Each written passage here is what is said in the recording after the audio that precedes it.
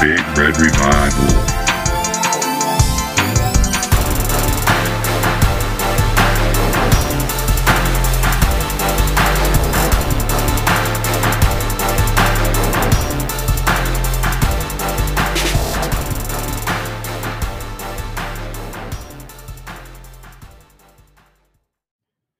Welcome into the Big Red Revival podcast, season 3, episode 8.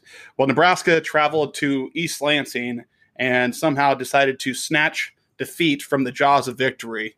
A theme all too common with this Nebraska coaching staff and this Nebraska football program. Traveled to East Lansing to take on number 20 Michigan State and had the control of the entire game. And managed to lose 20-23 in overtime, and what could be considered a heartbreaking loss. But you can stack that up in a litany of other heartbreaking Husker losses. But Zach, before we jump into this game, man, how you doing after this long weekend? I know the Cowboys got a nice victory, but this one hurt on Saturday. I mean, Taylor, I went through it this weekend. It was from start to finish, except for the Cowboys, it was a struggle. I went to our beloved Southeast Knights game on Thursday night, and they got beat 47-10.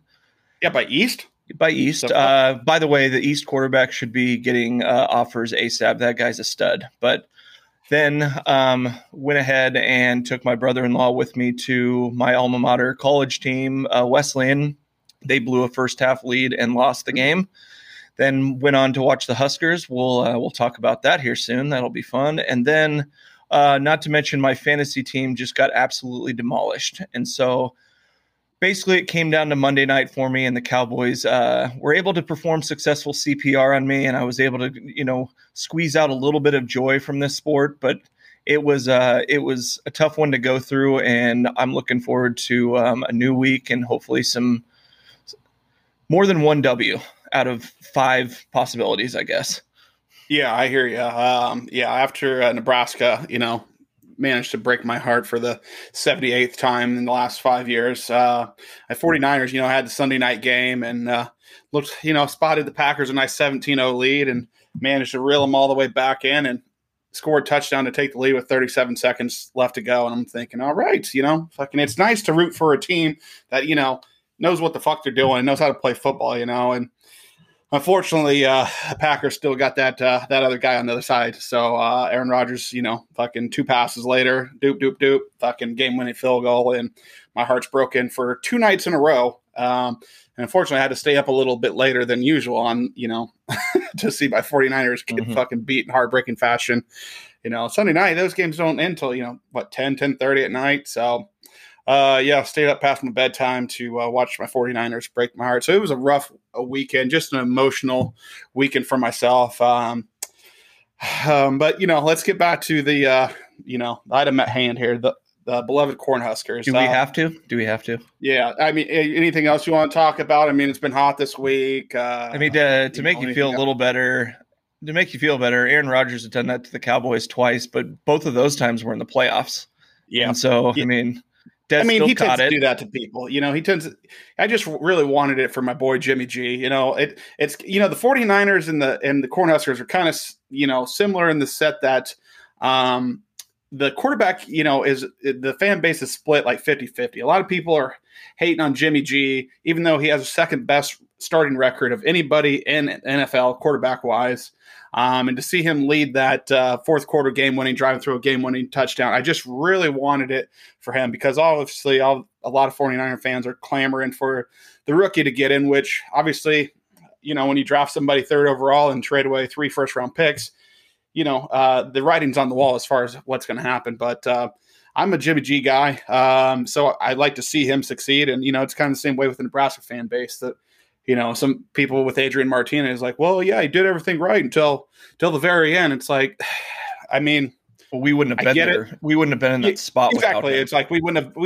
Exactly. It would have just been a fucking 13-0 game because we wouldn't have scored any points. Defense would have held Michigan State to 13, and we would have lost 13-0. So the guy's running for his life the whole game, and unfortunately he made a mistake down in overtime there, which overtime really seems to be Nebraska's real. Just, I think there was some stat that said, in 10 overtime games, Nebraska hasn't scored a point, and it's just like, I don't know. I thought the play calling was a little suspect, especially that final play, the interception, called the double slants. And to tell you the truth, neither of the guys were open. A lot of people were saying they should have hit Omar Manning on the first slot or on the first slant, but I'm not so sure.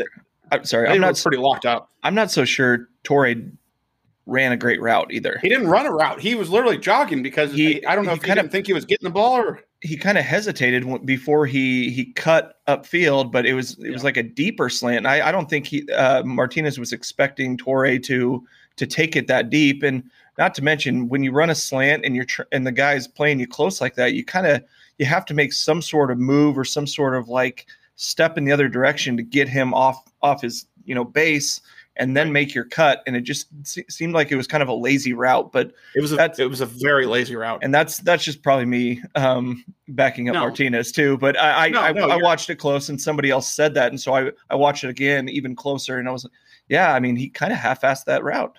Yeah, he absolutely half-assed it. I mean, the first thing you're doing as a receiver running a slant route is, one, you can't get beat across your face. Mm-hmm. So you want to get your shoulders turned and get your numbers pointed back at the quarterback. That way you're shielding the defender between you and the quarterback, or between the quarterback and him. So you've got your shoulders turned. Your jersey number should be facing back to your quarterback. And Torrey ran a shitty route. And it wasn't even shitty. It was just a non-full speed route. Like, mm-hmm. I don't know if he didn't think the ball was coming to him or what, but it wasn't his best showing as far as route running. We all know him to be a pretty decent route runner, so that's why it was a little shocking. But when that happened, I thought they were going to return it, and I was just like, well, and that's perfect way to end the fucking game, just fucking pick six in overtime. And then Martinez one last sacrificed his body. Yeah. So, but that obviously that's how the game ended, but. To start the game, the defense came out as always. Going into this game, Michigan State's running back, Kenneth Walker, was the number one rusher in the country. So we knew that beating Michigan State was going to start with stopping the run game. And, the defense, once again, showed up their tackling. Obviously, last week we talked about they had some missed tackles, especially kind of in the hole between Reimer and Heinrich. But those guys came and played really well today. Defensive line was blowing people up. Damian Daniels, I just can't say enough about how well this guy has played. I mean, he's been in the system for a while, and he's been a rotational player for the years he's been here, but he has really taken that next step. And then our boy from Old Scotts Bluff is just playing out of his mind right now. You could just see how much that guy wants it. Nelson, guys is playing really well, along with the whole defense. The corners and the safeties are playing well. Linebackers are running, tackling well. It's just my heart hurts for those guys on defense. And to tell you the truth, I don't know how those guys, look their offensive players in the eyes, and you give up 21 points last week because 23-2 was from a kick. A return from a PAT or whatever. So you gave up 21 points last week to the number 3 team on the road. Then you travel to the number 20 team, shut the number 1 running back down in the country, and only give up 16 points because obviously 7 of it was a punt return, or 7 of it was a punt return for a touchdown, which we'll obviously get into that earlier. But Zach, what's your thoughts on just how this defense is playing and how you would be feeling towards your offensive teammates if you were on that side of the ball? If I'm Damian Daniels, if I'm Garrett Nelson, if I'm Luke Reimer, if I'm JoJo Doman, if I'm Deontay Williams, I'll even throw in Cam Taylor-Britt because he's been a part of this defense for so long. I'm going to ask Shenander to offset meetings, and I'm going to sit behind every one of those offensive linemen in meetings and make sure that they better be paying good goddamn attention to what's being told to them. I'm going to be taking an extra interest in them in practice. I'm going to be letting them know that, guys, this is a team sport. And, right. I don't think it's any secret that the defense is doing their job and the offense, aside from a couple guys who are just making ballsy plays out there and doing literally everything they can for us. it's got to be frustrating. And the same thing goes for those punters and the return game. Oh my goodness. They need to be in those meetings just breathing down their necks saying, you guys got that? Did you hear that? Do you understand this? Is this going to be fixed? Because we need it to be fixed. We are giving everything we have out there, and it's more than enough to have us 5-0 right now. And because of all these stupid ass mishaps, we're looking at 2-3, which is just a complete nightmare. I woke up Sunday morning and I was like, there is no way we lost that game. And here we are. It's just, those guys are just playing such good football, and all of them are making plays, whether it's separately or collectively. Like, Ty Robbins had a good play one time. Cam Taylor-Britt was on coverage a couple times, really good. Deontay Williams always is out there. I mean, you said it, Garrett Nelson and Luke Reimer might have had one of his best games as a Husker. And I mean, he's the clear, and we didn't even mention one guy, Nick Heinrich. He's really coming into a solid middle linebacker guy for us that has a bright future. And he's being thrust into all these big time situations against these, challenges on offense, whether it's Spencer Rattler with that offense that we talked about last week, and then the number one running back or number one rusher in the country this week. I mean, they're answering all the calls, and they're doing enough and much, much more to have us in these games, and other facets of the game are really letting them down. Yeah, I mean, Kenneth Walker, the Michigan State running back, came into the game averaging over 8 yards per carry, and we held him to under 3, and would have been just about 2 yards, but he had a 21-yard run there in overtime. But during regulation, he was, he wasn't getting anything. I don't know if he had a run over 4 yards. The defensive line was dominating the offensive line, and the linebackers were making plays. And then the corners, there's that play where Cam Taylor-Britt came up and he didn't make the play himself, but he came up and set the edge really well, kept his outside arm free, and just played good, sound technique defense. And you're not always going to make the play, but you're going to make the play for your teammate to come up and make the play, like Cam Taylor-Britt coming up and setting the edge and keeping the running back from going outside. It's not going to show up on the stat sheet, but, he's the one that actually made the play, gave his linebacker a chance to come up and make the tackle. So, just playing great team defense. We kind of talked about last week, obviously special teams. We talk about it every week, but, I don't even know if I want to start there yet, because that's just, it's just fucking, the special teams, honestly, they're on the short bus. Okay. They're on the short bus. We all know that. I don't know how much we can beat that dead horse, but I want to go back to the offense. For the second game in a row, the offensive line decided to come out and can't figure out a fucking snap count. Which once again, we're not playing at Wisconsin or at Penn State or at Ohio State or in one of these intimidating stadiums where it's loud and you can't hear the snap count. This is Michigan State. There was I don't know, an extra 20,000 seats open there, so noise is not a factor. Oklahoma was a relatively quiet stadium for how big it is. And once again, 2 false starts on the opening drive. And, at this point, you have to ask yourself how bad is the backup offensive lineman? I mean, how bad do you have to be where the guys in front of you continually fuck up, not only mentally, but then, it's one thing when you fuck up mentally. It's like, okay, you've done it continuously. That's, one thing. But then you go ahead and get your ass beat physically too. It's like, oh, you can't just fuck up mentally. No, when you actually do get the snap count right, you go ahead and get fucking manhandled.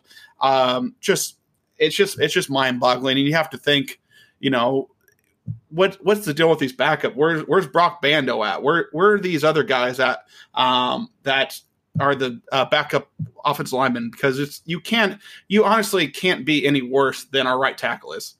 He is as bad as it gets. Bryce Benhart is as bad as football player as you're going to see. And you know what? Frost was talking about, I want to see my team look like an all Big Ten. It's like, okay, you got it. He looks like a fucking, a Big Ten player. He's fucking 6'8", 330 pounds, and can't play worth a fucking lick. So is that worth it? Is it fucking having the guy be 6'8" and 330 pounds and can't block a goddamn soul out there? Is that worth it? Is that, because he looks the part? That should make us feel better, because, he went out and recruited all these tall ass linemen. It's like, oh, we're averaging 6'5", 320 pounds across the line. It's like, and they're a bunch of bitches. Okay. And not to mention Bryce Benhart. Outside of Cam Jurgens. Once again, I'm referencing outside of Cam Jurgens. We still got you, Cam. We still got you, Cam. Right. Not to mention Bryce Benhart was a few skill players away from being a 5-star out of high school. Right. Another guy on the other side, Cochran, he was the 37th ranked player in the country. Is that almost who I'm thinking of? Is that who I'm thinking of? He played in the All-American game? Yes. Yep. Oh, okay. Yes, Cochran, Turner Cochran. Yeah. He's getting whipped just as bad. They're both our tackles. They're talking about moving Cochran inside. But it's like, I mean, I can't understand how these guys can beat so bad. And just Adrian's out there running for his life, and his best plays are coming. I mean, he had that 45-yard run after he had a free rusher come at him, made him miss, broke that tackle, made another guy miss in the backfield, and then ran for 45 yards. And held himself up with the football. Exactly. And they're like, oh, great play. But it's really like, oh, no, it's a fucking horrendous play that, he had to do all that. And I want to complain about his game. I know we're on the offensive line right now, but also to give Martinez credit that people don't know is I think his first touchdown, Step went the wrong way on that play. Correct. Yes, he did. He had to adapt and just make a play on his own and just use his athleticism. And people want to just bag on Martinez all the time, but look closer. Look what the real issue is. This guy is out there doing everything he can, and he's just getting let down left and right. It's like, can we have our D-line just come and play O-line for a while? We'll keep Cam in there in the middle. Put Damian Daniels in there at guard, and what's his name? The guy that threw him down at the other guard, and then you can put whoever else. I mean, they can't do any worse, can they? You cannot do any worse. I mean, these guys are getting beat off the ball immediately. I mean, they're not even getting their hands on the defensive linemen. I mean, it's as bad as can be. And, obviously not a lot of people pay attention to line play, and that's honestly not what I'm watching while I'm watching the game live. But you go back and you see clips, and you're just like, he didn't even get his fucking hands up. I mean, didn't even get out of his stance. I mean, you saw the thing last game where we had two fucking offensive linemen laying on top of each other, and it's just, the guys don't even need to blitz. That's the concerning part. It's not like we're getting blitzed to death. They're just beating us with 4-man fronts. And then Shitterman, I'll just call him that. I don't know if that's right, but works for me. Yeah, it works for me too. There's a couple plays where the play comes to an end, obviously in the backfield, and he's literally turned around watching it happen in the backfield. I mean, what were you out there doing? Like, it's mind-boggling that these guys are so bad, and these are highly recruited guys. Those are 2 4-star tackles. Yeah. 2 highly ranked 4-star tackles that we have starting out there for us that ain't worth a shit. And then again, back to Martinez too. It's like, you wonder why he's got happy feet or his throws are off sometimes, is because there is no consistency to that pocket.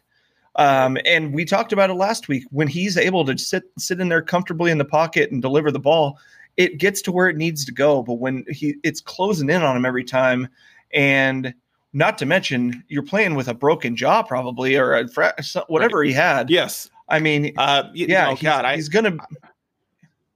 Sorry, go. I almost forgot about that part. That obviously that was the start of the game. Was I think the third play of the game on the first possession. Adrian took a shot, took the helmet up underneath the chin, up to the chops, and had to go out for a series. I don't know if he went in the locker room and got stitches in his chin, or if he bit a piece off of his tongue or lost a tooth, but he had to come out for a series, and Logan Smothers got in there. And Logan Smothers is a guy that during the spring preview, we dogged him. We dogged him out. This guy ain't it. We dogged him out. Logan Smothers looks pretty decent. I mean, obviously he deserves the backup, but he's a little raw. He's a little raw still, but he's definitely a lot better than we gave him credit for after the spring game in that open practice and frankly, he didn't look very good, but, and he's a cool customer too. Oh, he's very decisive. Like he's not questioning out there what he sees. Like he's knowing what he's seeing and he's making the decision right away. He had that one good ball that he threw to Xavier Betts that just sailed a little bit, but he's trying to drop it in the coverage between the linebacker and the safety. So it's a very hard touch throw to make. And But no, he looks like a guy we should have as backup. A guy that's not quite ready to start, but you can see progress from him, and you can see flashes from him. So Logan Smothers looked good in his little bit of duty. Adrian came in back after that, but there's a stat here that Nebraska, Adrian dropped back 47 times against Michigan State. Michigan State only blitzed them 4 times, so blitz is considered 5 or more rushers. So anything that's not a blitz, it's just either a 3-man or a 4-man rush. And they were able to get, on 47 dropbacks, they were able to get 28 pressures and 7 sacks. So just do the numbers here. So if you have 4 defensive linemen and 5 offensive linemen, sometimes 6, including a tight end or a back that's, helping chip or whatever, that those numbers just ain't going to get it done. So I'm just jumping around here. I'm just going to just talk how it comes to me. So after the game, Frost did his usual. This would have been a game that I would like to see in Frost, have one of those like Herm Edwards moments, or the dude from the Colts coach, hello, you play to win the game, fucking like a really like go in there and raise hell, maybe smack over the mic or something. And, the first thing he comes in is just, pointing the blame at the players, which is fine. You know what? Which is absolutely fine to, call the players out, place some blame on them. At what point are you going to fucking call your coaches out? At what point are you going to say, Greg Austin, you ain't fucking getting it done. Hey, Mario Verduzco, you ain't getting it done. Ryan Held, you ain't getting it done. At one point, especially Greg Austin, you're in charge of the offensive line. Greg Austin, former Nebraska offensive lineman, that's now our offensive line coach, came in here highly touted. We gave him a raise this offseason, gave him an extra title to give him some more money as a run game coordinator, along with offensive line coach. I mean, at what point, if you can call out the goddamn players, you can call out your fucking coaches. And it's just maddening. You would just like to hear some I could have did this better. The play calling overtime, complete dog shit. The lack of the rotation of the offensive players you use has no rhyme or reason. All of a sudden you just see, Brody Belt in there. Hey, you know what? He hasn't played all day. I've got this play on 3rd down for fucking Brody Belt to go deep. It's like, what the fuck is this, man? We talked about ad nauseum the running back rotation. It seems that that's kind of sorted itself out. Ramirez kind of, separated itself in the running back room. But then, at tight end and, like I said, you got Brody Belt coming in here just out of nowhere and running plays for him too. I don't know. Zach, what do you feel about, his demeanor and how he handles these post-game press conferences and just press conferences in general? Because at one point, I just stopped watching him because, he's not going to give us anything. He's usually going to lie to us and not taking any accountability, and that's basically been his MO. Yeah, I'm the same. For a long time, I haven't watched them just because they are kind of painful to go through. But I think a lot of the reason for that is because you do see the disgust in his face and his mannerisms and everything, and you got to think he's very frustrated. But I didn't think you were going to go to where you did with the assistant coaches, because I do kind of like that. And I thought he was completely warranted in what he said about some of the players, because he said these punters are on campus to kick the damn ball. Right. And I mean, you can coach them up and tell them to kick it downfield till you're blue in the face in practice all you want. But when they go out there and they kick it 7 yards down the field, or when you tell them to kick it to the right side of the field and you kick it to the guy on the left with nothing but green in front of him, it's got to drive you up the wall. And, for Frost, at that point, call him out, man. Because, I mean, I could go out there. I'm no athlete anymore, but I could go out there and kick the football 35 yards down the field. Even in college, we had a play, spread right wide 85 or spread right wide pooch kick. Do you know what a pooch kick is? Most people do that watch football. It's when the quarterback kicks the ball. Yes. You line up 7 yards behind the center in shotgun instead of 5, and you try to catch the defense sleeping, and you kick it down the field and try to pin them. I did that several times. it's not hard to kick the football, guys. I mean, Yeah. and you kicked it 7 yards, and then you're told to kick it to one side of the field, and you kick it to the other.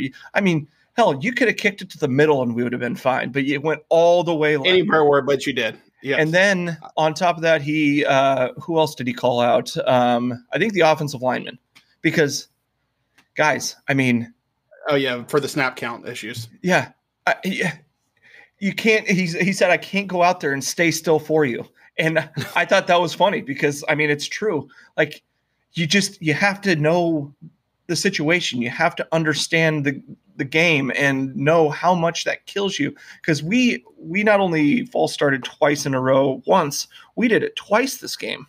Right. And so it's little things like that where I think he's just kind of at his wit's end. And it's like, I don't know what else to do, man. And maybe it is time to start looking at those assistant coaches and like, guys, what are we doing in practice? And then you come out and you have the offensive lineman say, oh, Frost has been on top of the offensive lineman in Monday practice.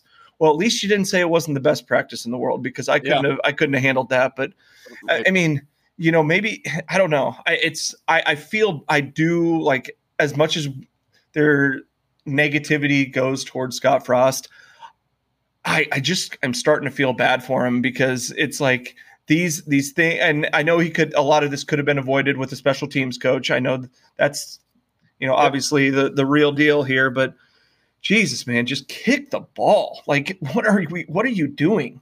Yeah, no, I'm thinking that Adrian needs to be the punter. Yeah, he's punted the ball before.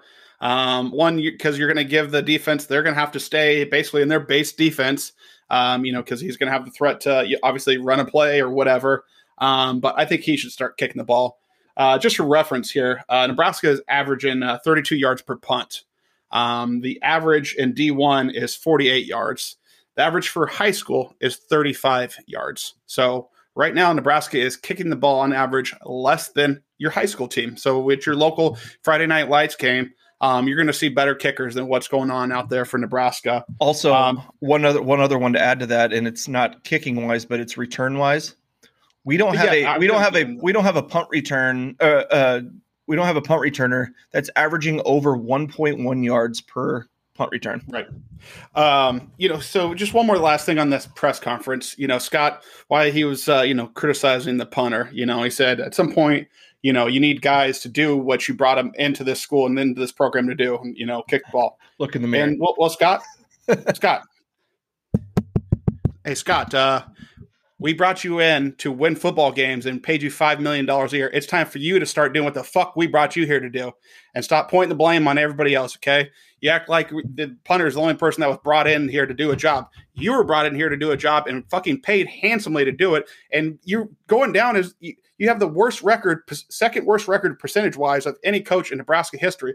So when you come out and say that, it's just like, why don't you take a look in the goddamn mirror? Pot, meet kettle, okay? When you say we brought somebody in here to do a job and they're not doing the job, look in the fucking mirror, okay? Because you're the biggest example of it. You were brought in here to change the culture, to change the program, and to win football games. And so far, you've done neither of them, okay? Shenander has. So why you want out here criticizing everybody? Start criticizing your goddamn self, because it's a fucking pathetic, team that you put out on the field. Like, there's no discipline. The penalties are outrageous, and you can't win a close game. So it's just, pot, meet kettle, Scott. So yeah, maybe all the offensive coaches should go and sit in on a defensive meeting and see how they're running that room, because that seems to be doing pretty damn good, and it's been on a constant upward trajectory since Shenander got here, and that guy is living up to or exceeding expectations, and so is most of his staff. And offense, we were promised one thing, and we are not getting that. This is not it. Scott's averaging 18 points per game against Power 5 teams this year. 18 points. Scott Frost had the number one offense at UCF his last year there. The number one offense in the country, averaging 58 points per game. He is averaging this year 18 points per game against Power 5 teams. He has not beat a Power 5 team yet this season, and he's putting up 18 points per game. Come on, man. Come on, you're going to call people out. Call your goddamn self out. And, sorry I'm keep harping on this press conference. And, Zach, I know you hate this aspect of life, but, sometimes I wish that it was kind of like the politics, like the press secretary, how they have, the Republican guys in there fucking grilling her and asking her hard questions and shit. Sometimes I wish we just had like an Iowa, reporter in there, someone to ask him some real fucking serious look in the mirror questions, because oftentimes he's just getting layups and, softball questions. And then they go write about him terribly in the papers or on their blog or on their podcast. It's like, why don't you guys say some of this shit to his face? I mean, you guys just ask a question and just let him get away with it. It's like, yeah, we had to scrap half the playbook. Oh, okay, Scott, is that normal? I'll one up you. Like, okay, no big deal. So let's move on. No big deal here. The $5 million coach a year just said he scrapped half his playbook because there's an extra down lineman. No problem, Scott. Let's move on. I'll one up you. How about we allow some of these Twitter keyboard warriors to be able to get on camera and ask them some real questions? Oh my Lord! Iowa's bad, but that would be even worse. Yeah, honestly, it should be. It's like, this is a state program. It's a state school. Fucking, hey, let's take some questions from the audience here. Mm-hmm. Just, hey, Scott, how would you rate your career here at Nebraska so far, coaching wise? How would you grade it? F. It's got to be an F. So.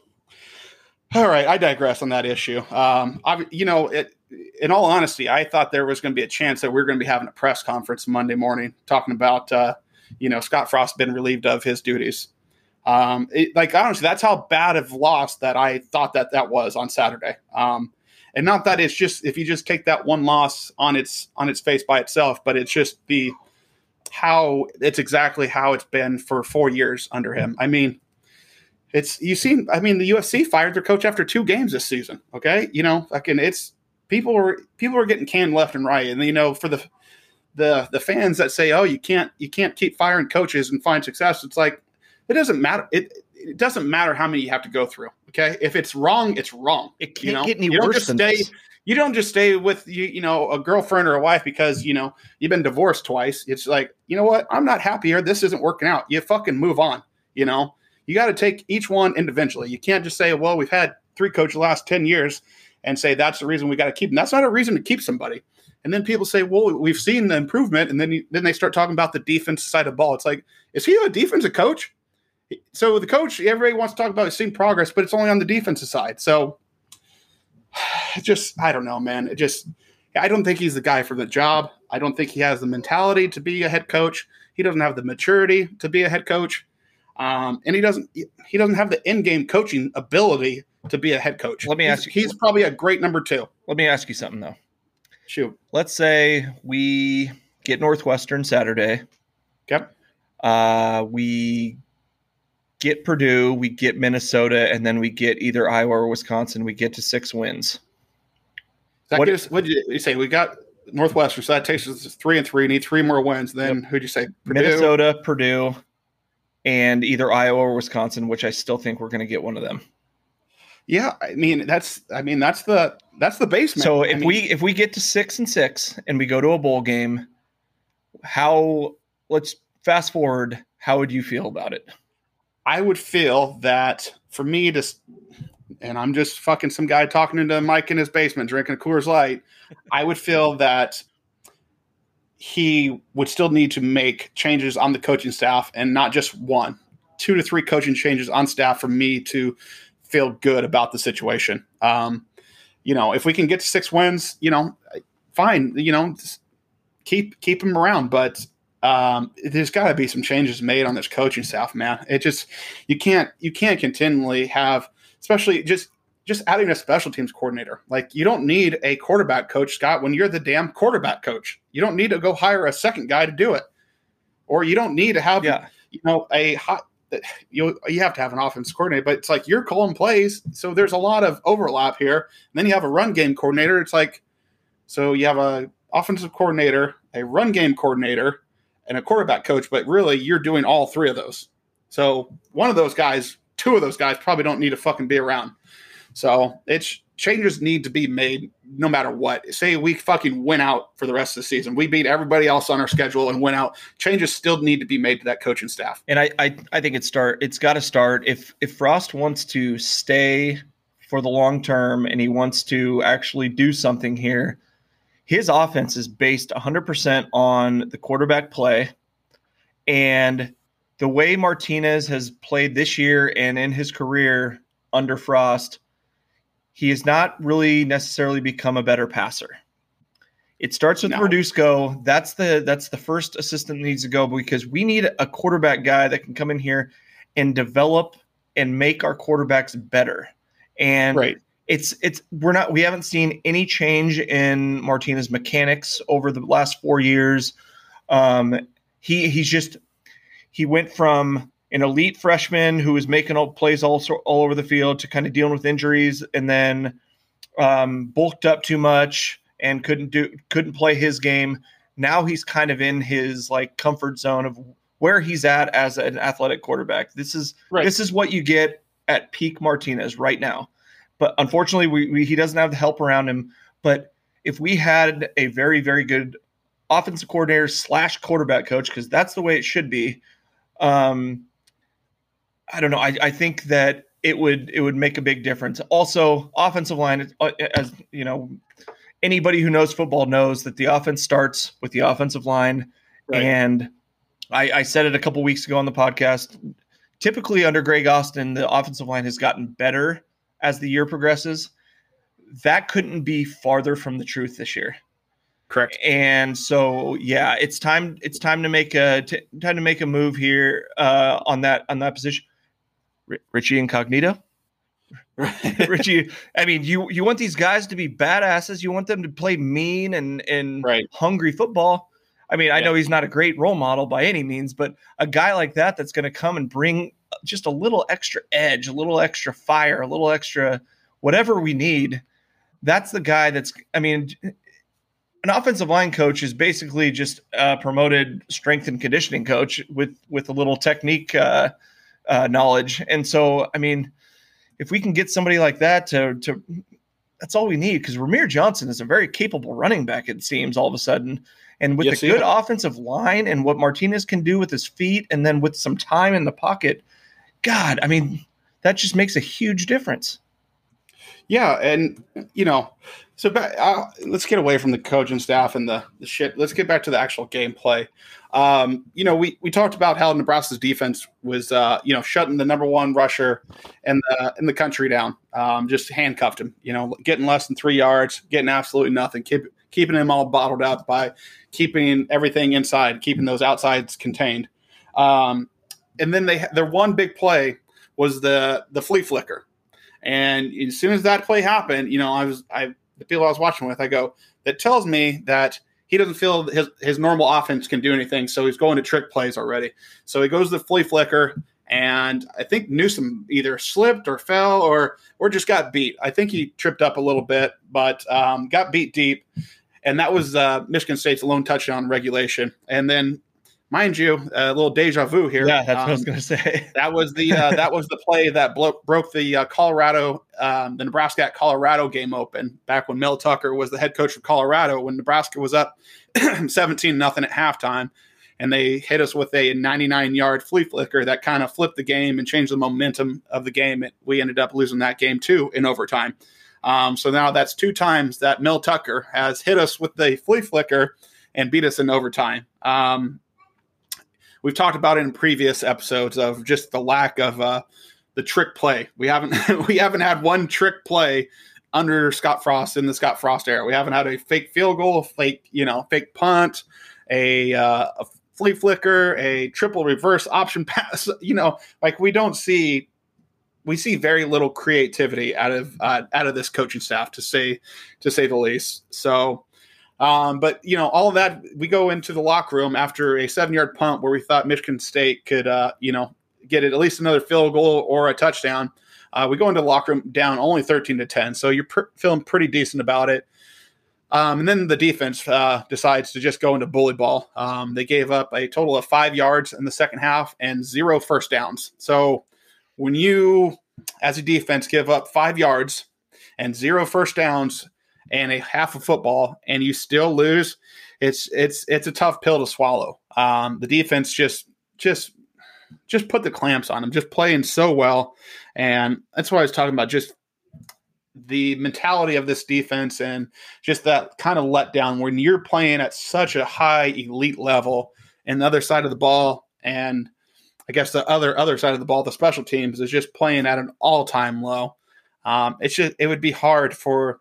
I would have been okay if I would have heard some of the teammates call out the other teammates. Honestly, at this point, like sometimes it needs to be done. Sometimes you need to hear it from your peers, and that's not to say that they're not hearing it behind closed doors in the locker room. Clearly, the offense line knows that they're getting their ass beat and they're fucking pathetic, and clearly the punter knows he ain't worth a shit. Culp, has been getting his runs here and bounced back, had a decent game, and by a decent game, just came out and did his fucking job. Did nothing spectacular, but didn't do anything to get you beat. Real quick about Culp. This guy makes a 25-yard field goal in the first half and comes out and is smiling on the sideline like he is Justin Tucker on Sunday. Yep. I mean, 66-yarder game winner. You come off and you just got the biggest shit-eating grin on your face for a 25-yard field goal. And maybe it was a little sarcasm because he's been struggling. And if that's the case, fine, I'll take that. But all right, just act like you've been there, man. You were quote unquote the Big Ten kicker of the year last year. I don't know how, but you were. And so let's not get too excited over a sub 30 field goal. But go on. Sorry. Yeah. No. So Nebraska shuts them out in the second half. Holds them to 5 points. No first downs. Nebraska was able to get the touchdown with about 6 minutes to go. The Adrian Martinez touchdown. We ran it in. That was a great call, by the way. Yeah, so we get the ball. So it's 20-13 now in the fourth quarter, and there's about just under 6 minutes to go. And Nebraska's defense comes out and forces another 3-and-out. And at this point, you're like, oh shit, this is, you go into what every team calls your 4-minute offense, where you're grinding out the, a lot of run, little play action, just trying to grind the game out. And Nebraska went 3-and-out themselves. And that's when the infamous punt, happened, where, the kicker was called a left, punt left or whatever, and pin them. So you have your whole punt coverage going to one side of the field. And as you heard Scott Frost allude to in his press conference, he missed his mark by 40 yards. Even Garrett Nelson said it in his press conference that guy was supposed to kick it to the right. He kicked it to the left. Where were you standing on the sideline, Garrett? Right by where he was running by me for a touchdown. Like, yeah. And if you could see, they showed Adrian Martinez going into commercial break as that punt return's being returned for a touchdown. And it was just you got to be fucking kidding me. Like, it was I've done so much to get us in this position to win the game.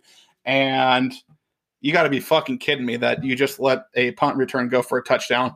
And mind you, that was the first punt return for a touchdown Michigan State's had in 10 years. So it's not like they're a big time special teams beamer ball, Virginia Tech special teams. It wasn't DeJuan Gross out there or DPE. Exactly. It wasn't exactly. It wasn't Devin Hester back there. Yeah. So, and then, for another, kick in the teeth, their special teams coordinator is Ross Ells, a Lincoln, Nebraska native. So just former. Our boy, he sent him a text message before the game talking shit to him. Ugh, it is what it is. So, well, I mean, that's the game in a nutshell. Offensive line getting whipped, special teams at an all-time low.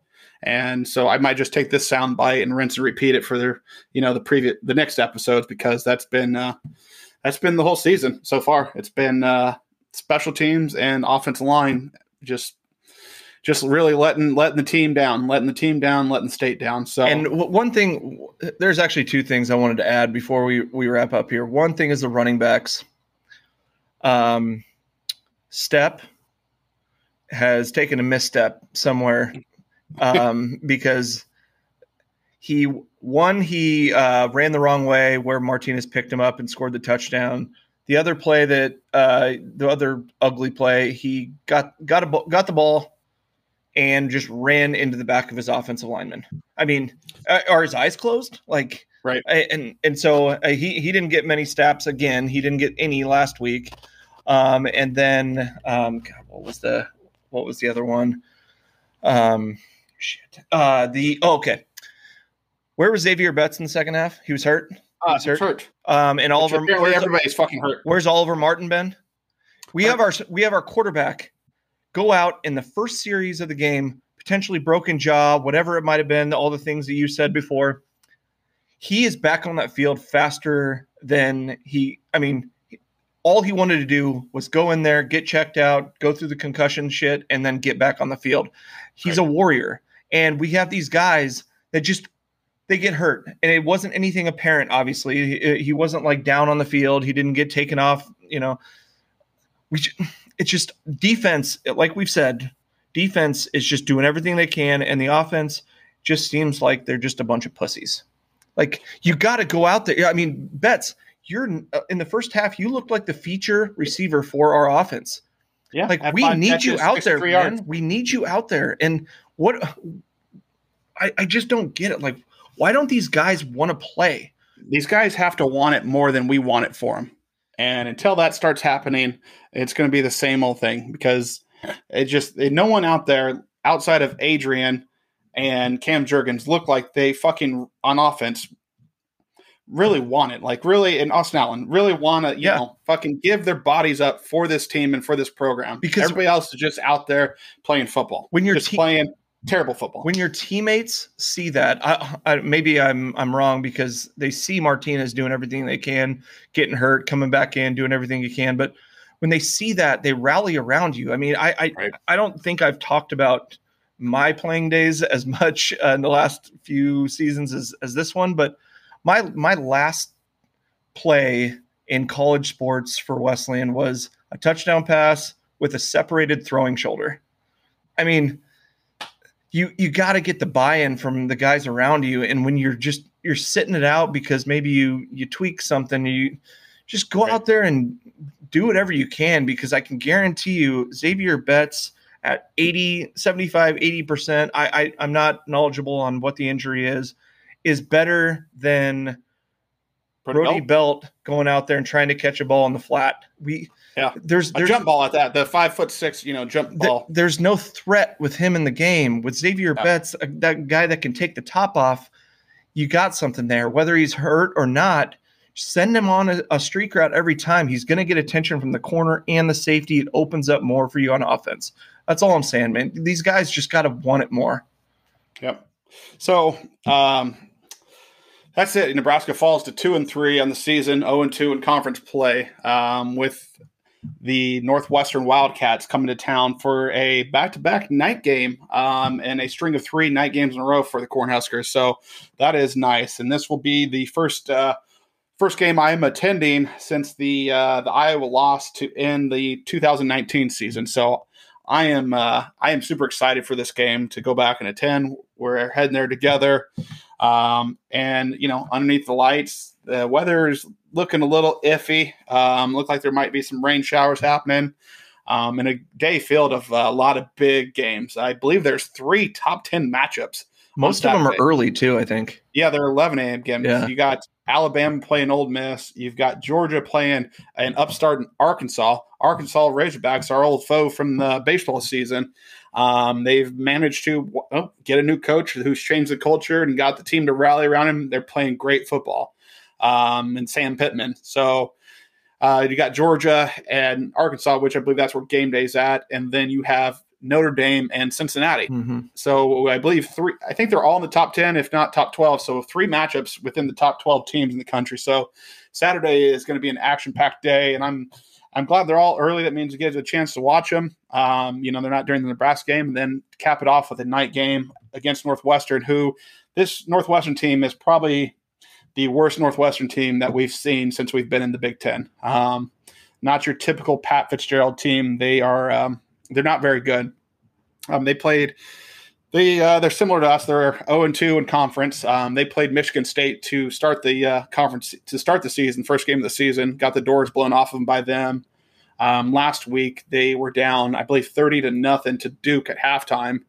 Managed to kind of rally and put some points on the board in the second half to make it look closer. But in the day, you're down to Duke 30-0 at halftime, and Duke is one of the worst teams in the ACC. So Nebraska's favored by 10.5, started at 8.5. So the line's already went up a little bit.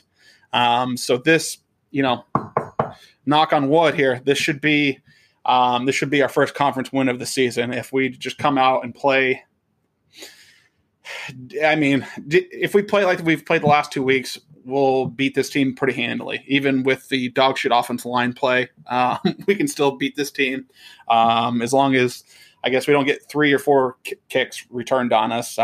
This should be a good game for Nebraska. Should be a good game at Memorial Stadium on the lights. And then, that brings us to 3-3, and that's 500. And that's where, like we said, that's the end goal for this season is 6 wins and get to a bowl game. By my old saying, by hook or by crook, 6 wins in a bowl game.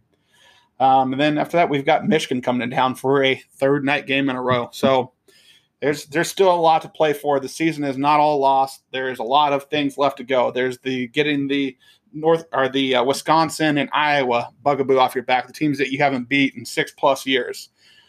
There's top 25 teams coming to town. There's bowl games on the line. So there's still a lot to play for in this season and still a lot of expectations. I still expect this defense to go out and be a shutdown defense, and they're going to get their chance to prove it with, the likes of Michigan, Ohio State, Iowa, all coming to town. So it's Zach, what do you got? We're heading to the game Saturday. So that's it's been a while since I've been to a game with you, I believe. So that's exciting. Good luck. Good luck to your wife.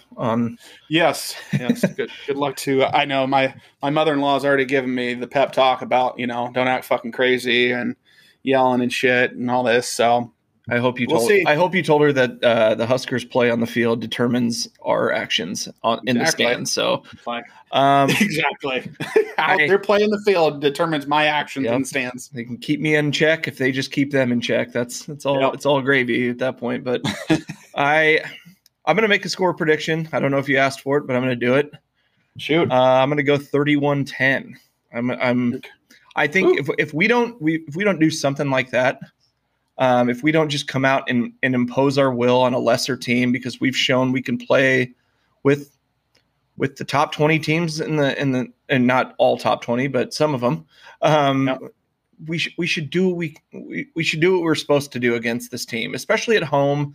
We've gotten a couple. I don't know that Buffalo is necessarily a cupcake, but we got Fordham at home. We got Buffalo at home. The rest, the other 3, they've been away, and so that's not always easy. And so I think. So you're saying we're undefeated at home, is what you're saying? We are, and I think that's a big deal. And we'll fill that damn stadium, whether we deserve, whether this program deserves it or not. But I think we can come out and take care of business, especially at a night game. The energy is going to be high, and there's always kind of a different crowd at night games as opposed to an 11 a.m. kickoff.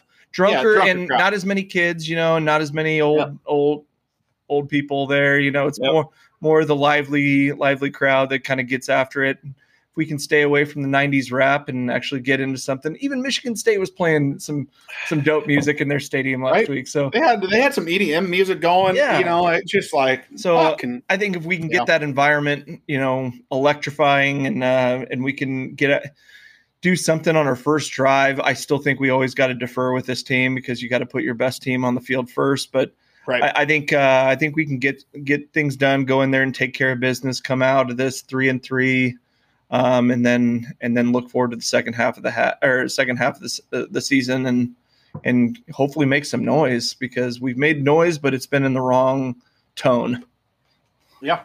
So I will take a score as 27-13. Good guys. Take Nebraska come out and cover, and the old saying, good teams win, great teams cover, and Nebraska is 4-1 against the spread this season, covering all the last 4 games. So. That's it, guys. Appreciate you guys listening. Let's go out and get a victory, get this thing back up to 500 and, rally for the second half of the season. So as always, GBR. Go Big Red.